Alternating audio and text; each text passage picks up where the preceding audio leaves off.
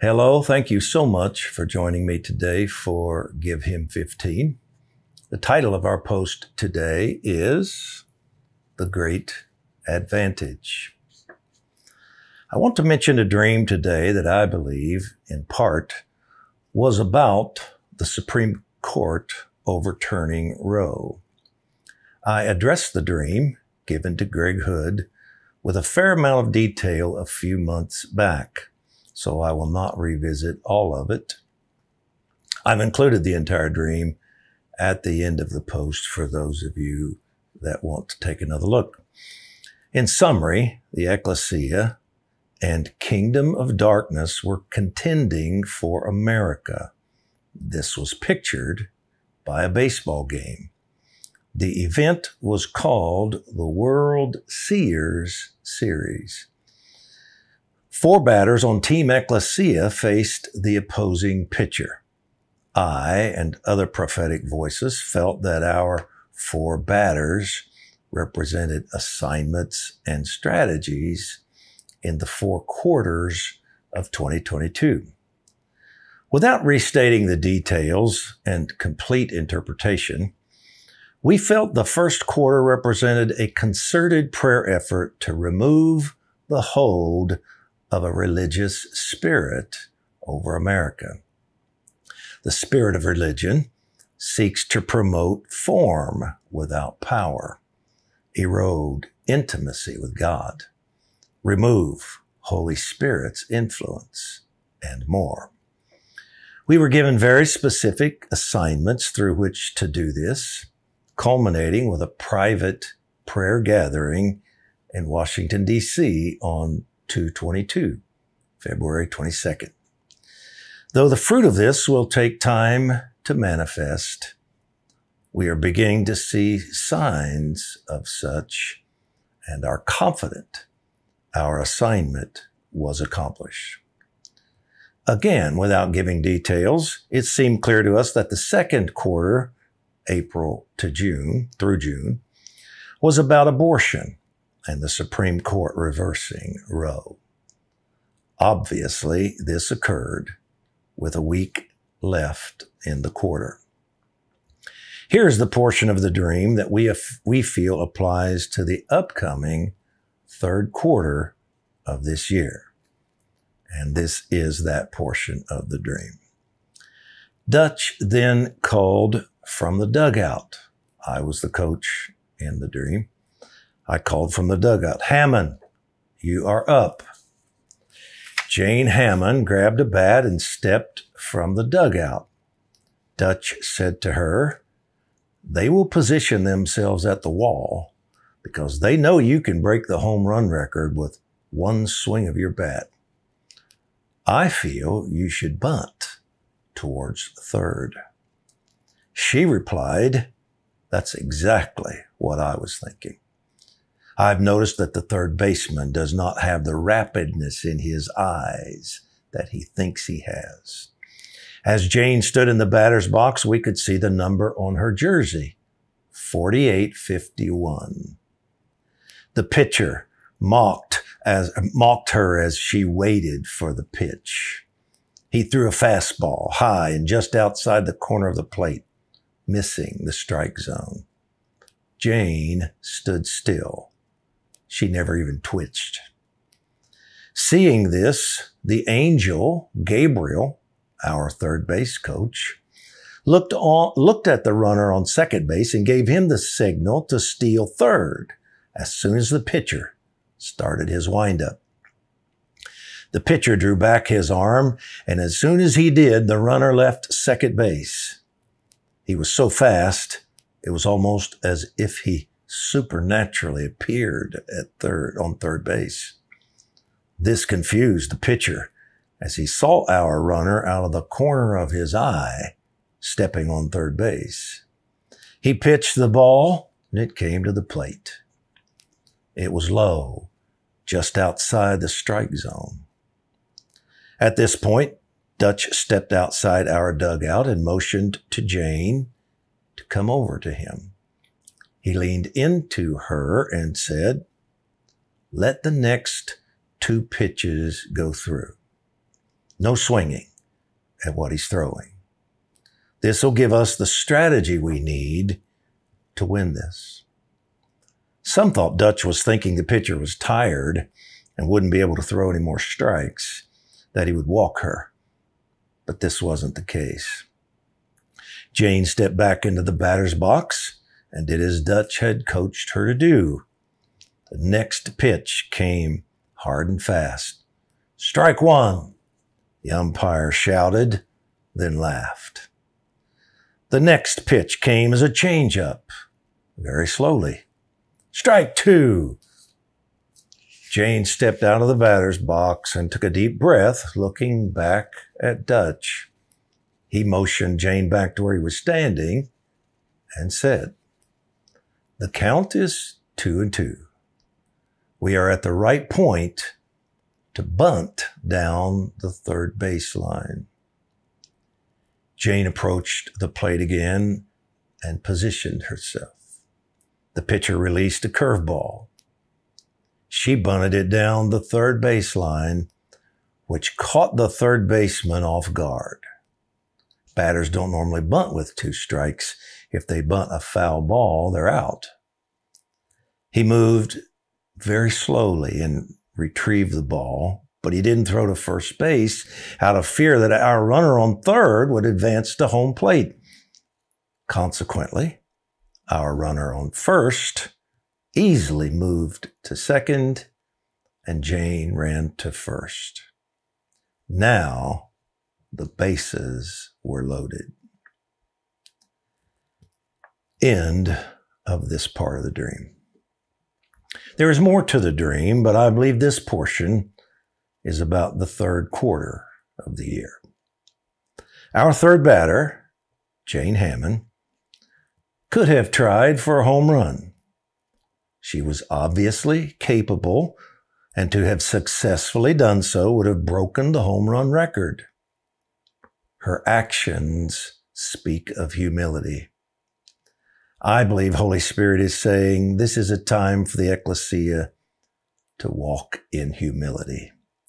This is not a time to gloat over the victory we just achieved. It isn't a time to mock and belittle those who disagree with us. If we do so, we will alienate those we want to reach. Also, pride will cause us to fail. Take the humble approach. Jane was unmoved by the enemy's mocking and the pitches he was throwing. No swinging at what he is throwing, she was told. And the dream later says, Jane stood still. She never even twitched. This is a warning to not be distracted by what Satan does during this season.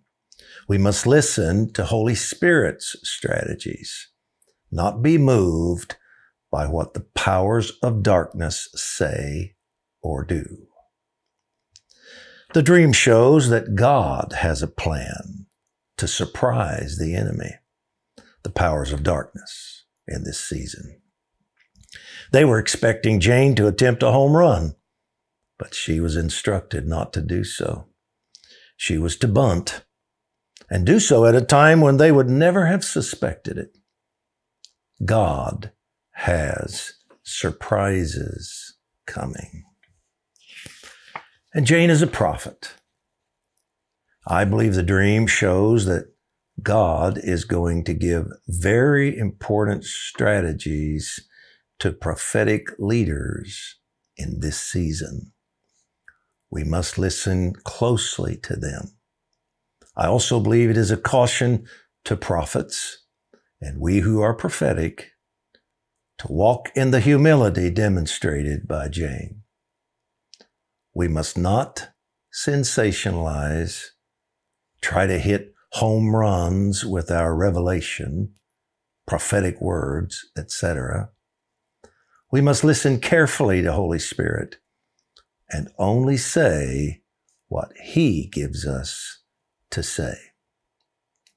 And lastly, the number Jane wore on her jersey is the number of the Greek word in Strong's Concordance, meaning to bring together, causing an advantage. This is the word Jesus used in John 16:7 when he said it was to our advantage that he went back to heaven.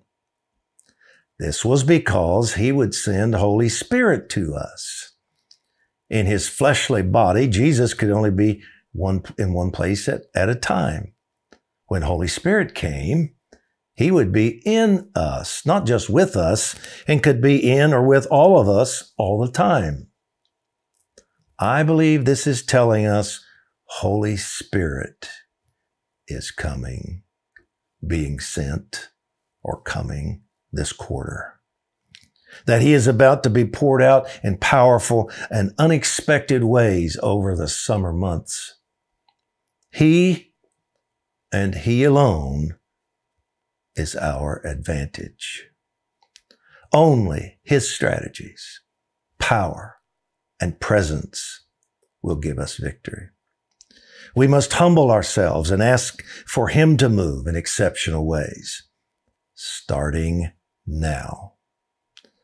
This coming of Holy Spirit was made possible by the Supreme Court's ruling. Holy Spirit is now about to load the bases, positioning us to win the game. America shall be saved. The shaking must and will continue, but we must not be alarmed or distracted by this. It is what we have asked for, the exposing and removing of evil in our land. Keep appealing to heaven, church. It still works. Let's pray. Father, we thank you once again for your deliverance from the evil decree of Roe. We believe that in your mercy you are cleansing us from the national, corporate defilement it brought upon us. Wash us in the blood of Jesus.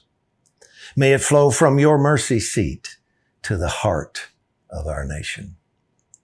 We thank you also for delivering us from the effects of a religious spirit, having a form of godliness without power, a reputation that we're alive when, in reality, spiritual death controls us. Forgive us for rejecting Holy Spirit. We now turn ourselves to the third quarter of this year. As we do, we humble ourselves before you. No victory we gain is from our own strength. You are the strength of our lives. You are the greater one. Holy Spirit, we ask you to come to us in extraordinary ways. Come in power, revelation, salvation, and deliverance. You are our advantage. You make the difference. May the next 3 months mark a distinct shift in your activity in and across this nation. Shake what must be shaken. Strengthen that which remains. Refresh the leadership of your ecclesia, especially those who lead us prophetically. We ask for them to be fine-tuned, more so than ever before. We ask that they be convicted by you to weigh their words very carefully, to listen until they are confident they are releasing only your words. And we ask that all of us are reminded to be alert. Enable us to recognize the attacks and strategies of the enemy meant to distract us. We declare now that by your grace and strength, we will not be distracted in this season. And we pray all of these things in Christ's name, Father. Amen. And our decree, we declare that Holy Spirit is our great advantage. He will not fail. Amen.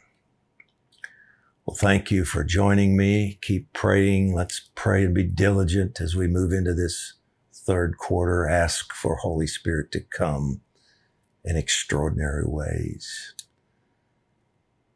I look forward to seeing you tomorrow. God bless you. Have a good day.